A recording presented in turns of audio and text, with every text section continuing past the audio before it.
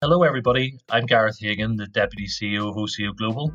I'm delighted to introduce you to the third edition of our OCO broadcast, where we're attempting to bring you our perspectives and our latest views on what's going on at the moment in terms of the world of trade and investment around coronavirus. We've talked so far about both trade and investment, and in our third episode, I'd like to take a market view, and we're going to start with the UK and Ireland. So I'm delighted to introduce Colin McCulloch, our UK director, and Killian Cawley, who looks after our business in Ireland. Hello, both. Hi, Gareth. Hello, Gareth. So, Colin, we'll start our conversation today looking at the UK market. And I suppose, looking across the world and our businesses in various places, the UK has been seen in this instance as being pretty decisive and proactive in terms of its economic intervention via the Chancellor, Rishi Sunak. What is it that you're hearing, Colin, being in the market from business and some of your associates in the UK? Yeah, thanks, Gareth. Yeah, I guess the UK has been seen to be decisive economically, probably more decisively economic than it has actually in its preparation and dealing with the coronavirus itself. But yeah, the Chancellor came out with a pretty big budget in March, and it had lots of sort of investment spending as well, but it did have a large pot of money specifically for sort of COVID response for businesses. So some of that included the sort of job retention scheme where, companies could furlough and government would pay up to 80%, up to £2.5 grand a month. The deferred VAT and self-assessment payments, etc. They will cover statutory sick pay as well. So they acted quite proactively and significantly, I guess. One group that they sort of left out was originally was sort of the self-employed. So there was a lot of people going, hold on a minute, we've got a lot of self-employed people here and there's no coverage for them. But they addressed that reasonably quickly afterwards as well, giving them similar sort of benefits. But of course, one of the things, it's okay for the government, I guess, to put measures in place, but it's what happens. How do they then translate into, the real life, if you like, for businesses? And of course, in a time like this, finance is everything, and I think it took a little bit of a while for some of that stuff to kick in, particularly through the banks and facilitating loans. They've created like a coronavirus business interruption loan scheme, and I guess it took a bit of time for that to kick through. And I think some businesses find it difficult. Banks were being a little bit, weren't slick and a little bit difficult. But again, that has been addressed. There's been £145 million of loans made. 1,000 companies have got it, and SMEs. So that's been positive. And the other gap then that sort of existed up until recently was sort of the mid-tier lending. So those sort of businesses between 45 million and 500 million were struggling to get loans, but now that's been sorted as well, and they get loans up to 25 million with 80% guarantee. So look, I think in general, the government has done a decent job here on the economy.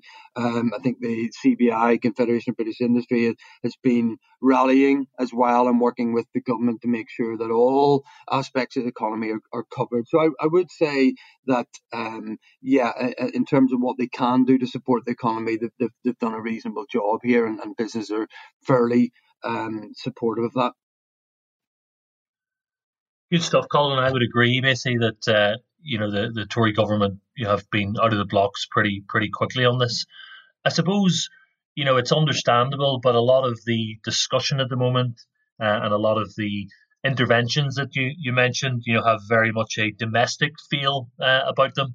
I suppose in our world, Colin, and I know you're speaking frequently, both to UK clients, on an international basis, but almost as importantly, international clients looking kind of the UK market or engaging with the UK market. What's your sense from outside of the UK in terms of the UK response and what it's likely to mean in the short term? Yeah, I mean, we're sort of seeing a mixed bag, really, Gareth. I mean, in our business, we're still seeing, sort of trade requests coming in. So we're still seeing businesses from outside, maybe in North America, for example, still wanting to look at Europe, UK, etc. So we're still sort of doing a good bit of work there. I'm probably seeing less the other way. However, it depends on industry, Gareth, as you'd imagine. This time, I mean, a good example is a company from Cambridge that has sort of bed optimization software, and looks at sort of a patient's susceptibility to sort of diseases they pick up in a hospital. They've just actually they were looking to set up in Florida at the end of the year, and literally they just turned it right on and set up sort of last week in St. Pete to go after the US market opportunity. So as you'd imagine, it will vary from sector to sector. We've been supporting Tunisian companies to export to the UK, and we've worked quite a lot, for example, with textile and food companies, and we've made a lot of good introductions, and there were some deals to be done, but all that's on hold. So a lot of the UK, the supermarkets, the retailers, they are locking down effectively, no new suppliers, etc. So that is a challenge for international trade, if you like. And I think in everyone's response in this, Gareth, it's they're looking at sort of looking at themselves first of all, and then others. You see that even in the news lately with the masks and stuff, where sort of America is maybe protecting them versus Germany. So you'll see that even at a company level, they'll look internally first as opposed to externally. And so for me, I think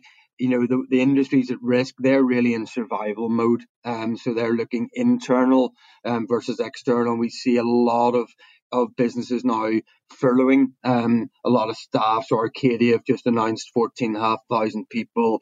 Nissan up in Sunderland, obviously has mothballed its factory, and 6,000 of its workers are furloughed. So that really is significant. And as well as furloughing, a lot of the businesses are asking senior directors to take pay cuts of sort of up to 50%. So it's really about surviving. And in the UK, you'll have seen that Laura Ashley has sort of gone, Kath Kidson's going into administration, Debenhams. Those sort of industries that are affected most, and those businesses that have had, let's call it, underlying problems. It's really being highlighted, and they're going into trouble fast.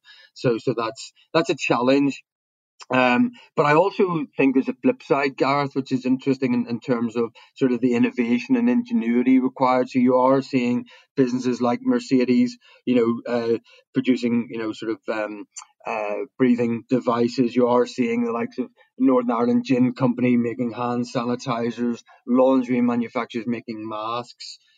Pubs even who have got the supply chain from, the food service, they're now supplying their customers within a 1 mile radius. So you're seeing a lot of sort of more domestic innovation and ingenuity, I would say. I think you'll see a little bit of that introspection for a while before the sort of international routes open up again. And the impact of that, Gareth, is quite clear. I mean, there's a forecast of a sort of 13.5% drop in GDP in Q2. They're forecasting additional 1.4 million unemployed. 1 million people have applied for universal credit in the last 2 weeks. So it's tricky. And I think the money of people that people have to spend is going to be reduced, and therefore we're going to see a real economic challenge for a while. So, Colin, obviously, we're seeing tremendous impact and disruption, both domestically and internationally, from everything that's going on at the moment in terms of COVID-19. I guess in a different set of circumstances, the UK would have been kind of pushing fast forward and building momentum towards a Brexit kind of agreement in the coming months. I mean, do you really think that it's possible, or that it's achievable that could happen, or do we need to have a rethink based on everything that's going on at the moment? It's an interesting one, Gareth. I think a lot of people actually put the UK's focus on getting Brexit done and the elections, etc., actually detracted from our preparedness for coronavirus. But looking forward, I mean, the government is still saying that they want to get the deal done by the end of the year. So that's still the government position. However, as we know, lead negotiators on both sides are are down with COVID. The various phases are already delayed.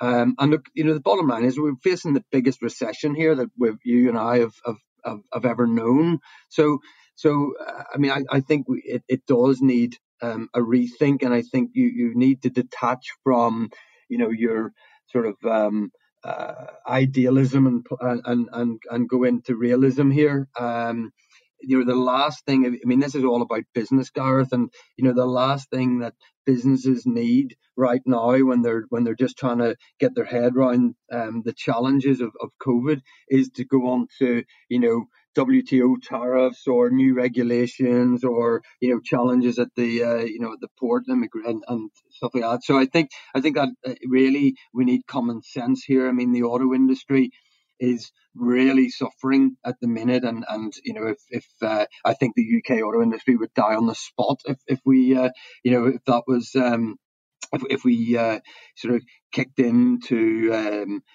WTO tariff rules, for example. I mean, fishing rights, are complex as well. They were supposed to be agreed by the 1st of July. I can't see that happening either. And in practical terms, Gareth, we know that to deploy and implement what government is sort of mandating. I mean, civil servants are in Whitehall are being deployed, from Brexit to COVID, for example. So I can't actually see practically how it could be done. And so my view is that it will have to be pushed back and extended. I don't think anyone would blame him for that, and I think it's the right thing to do at this time. And maybe I think we could all do with a bit of certainty around that as well. So, Colin, look, thanks a lot for your perspective there. I think on Brexit and on other topics, we'll undoubtedly pick up in the coming months, basically. And if the last month has taught us anything, things that seemed impossible kind of have been made possible, and people have had to react to change on a fast moving basis. So I'm sure that'll continue. So thanks a lot, Colin, for your time. Look, I'm just going to switch across the Irish Sea now. I'm going to bring in our Irish director, as I mentioned, Killian Cawley. Killian, I suppose, if I look at the Irish economy, sort of a couple of months ago, there was a lot of sort of peculiarities, I guess, kind of that were going on, a sort of increasing kind of, sort of political tensions, kind of an election planned, the outcome of which, I guess, as we all know, basically kind of no sort of formal government kind of in Ireland, and all this against a backdrop of a sort of fairly booming sort of economy kind of fueled by kind of international activity and FDI. Clearly, COVID-19 has changed all of that in Ireland. Killian, I'd be very keen just to kind of get a sense from you in terms of the mood in Ireland a month into the current crisis. Well, Gareth, I suppose a few words will describe the mood at the moment in Ireland at the moment. Unprecedented uncertainty and I suppose the unknown. There's obviously a certain fear. In general, we have a semi-lockdown position at the moment. The government has been taking the World Health Organization advice, which has been very measured and focused in its approach. The communication has been very good, and I suppose there's been a reassurance in general by the government to people in general.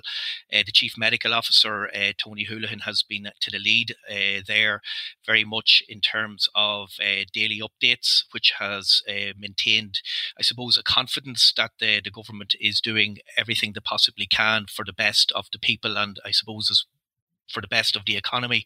The strategies that they have been using, in particular social distancing and trying to suppress infection and quite a lot of contact tracing, which has been very similar to South Korean approach, has been something that has been supported largely by people, and I suppose the approach has been very much encouragement rather than enforcement.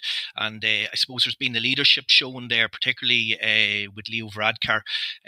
He is a doctor by profession himself, and he has also stood forward to work 1 day per week to try and help in the current situation.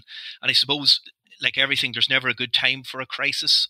Obviously, the recent election was a very uncertain time for the Irish people and the Irish economy, and the caretaker government, Fine Gael, were, I suppose, caught unawares with this outbreak of COVID-19.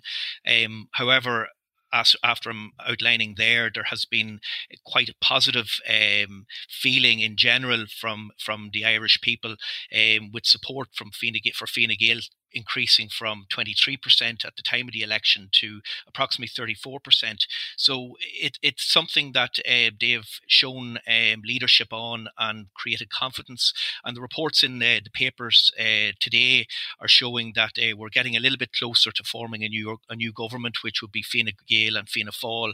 And there seems to be a renewed effort and a renewed focus to establishing a strong government, because I suppose, like everything else at the moment, there is a lot of uncertainty, but it's important that there is certainty for the future and for the work that has to be done in the future to overcome the current situation and obviously the future recovery. So we're hearing lots of talk and lots of threat, I guess, around protectionism and regionalisation being a post kind of COVID sort of output. Do you want to talk a little bit about your views on the Irish economy and its likelihood in terms of being an internationally facing economy as it is at the moment? Obviously, FDI remains and has been a strong part of the Irish economy, with over 20% of employment related to FDI, and that equates to over 1,200 companies. So FDI is a significant part of the Irish economy. The sectors, obviously, that are key to that FDI are pharma, ICT, and healthcare in general. So these sectors are sectors we're actually seeing globally as being very strong, and particularly in the light of the current crisis. These areas are areas that have significant importance. So I think overall, Ireland still has the fundamentals for FDI, and there may be a short-term knock-on impact on that, but we still have a very talented population. We have the youngest population in the EU. We have very strong skill sets which are in need of these multinational companies. We're still an excellent economy to do business in. We're noted for our ease of business, our innovation, and I suppose we're always going to be a competitive environment with and we're dynamic and we're globally connected. So our position as the European gateway will remain strong for Ireland, and I know the government has been working hard for FDI in the past, and they will continue to do so. So I think overall, the situation is a difficult situation. There are a lot of uncertainties there, both socially and economically. We do feel that there is strong leadership in place. There is confidence that a government that will be focused on economic development and on improving people's situations will be developed. And overall, we feel that the FDI sector is strong and will remain strong, given the fundamentals that I have outlined there. So there is a strong feeling that this situation will be overcome, and the economy will emerge strong from it. So, Killian, you also spoke, to us about the role of government and the fact that, actually, ironically, in a period of not having a government, that various kind of folks, including kind of Fine Gael, have kind of stood up, and we know that Ireland, both from an FDI and trade point of view, has been heavily supported by government. As government, kind of hopefully stabilizes and we get a government in place, and as people start to look beyond COVID-19, what is it that you're hearing, Killian, and what might you expect to see kind of in the medium term in terms of Irish government support and stimulus to the post-COVID period? Well, Gareth, obviously the pressure that businesses are under at the moment can't be underestimated, and obviously government have stepped in to try and give confidence to companies in terms of the supports that they can provide at the moment, and I suppose going into the future. For most companies, the immediate concern is in and around cash flow. And obviously, cash flow is the key to the survival of any company. And with this current situation, obviously cash has almost turned off just like a tap. The government have obviously stepped in with some supports, and again, very much in and around the area of staff and staff retention, which again is a key aspect of any company. And I suppose the government have stepped forward with a wage subsidy scheme to provide workers with up to 70% of their salaries, and this obviously is a welcomed situation for companies. The cash flow side of things, the government has also promised support there through Enterprise Ireland, through various different supports that are EU backed. There's various different Strategic Banking Corporation of Ireland loan supports also, which are very much related towards cash flow. Now, obviously, from most companies' point of view, that is very much going to be a short-term issue and to stabilise the current situation. So from that point of view, I suppose companies are trying to stabilize and basically put their businesses on hold, which is ultimately what the government have tried to do by announcing these supports, is to put the economy, the businesses that are operating on ice, or put them to sleep for this period of time. Unfortunately, nobody knows how long this is going to last, but there is a sense that there will be a light at the end of the tunnel, and this will end at some point. And I suppose, like Colin had mentioned, in the UK, their companies are obviously showing their tenacity and their innovation and their, I suppose, entrepreneurial streaks by looking. No, thanks, Killian, and we all really hope that is the case, and I'm sure it will be. And I think your point around how we, sensibly and gradually take the economy out of the deep freeze is increasingly a topic that we'll all discuss over the coming weeks as we work our way through this crisis.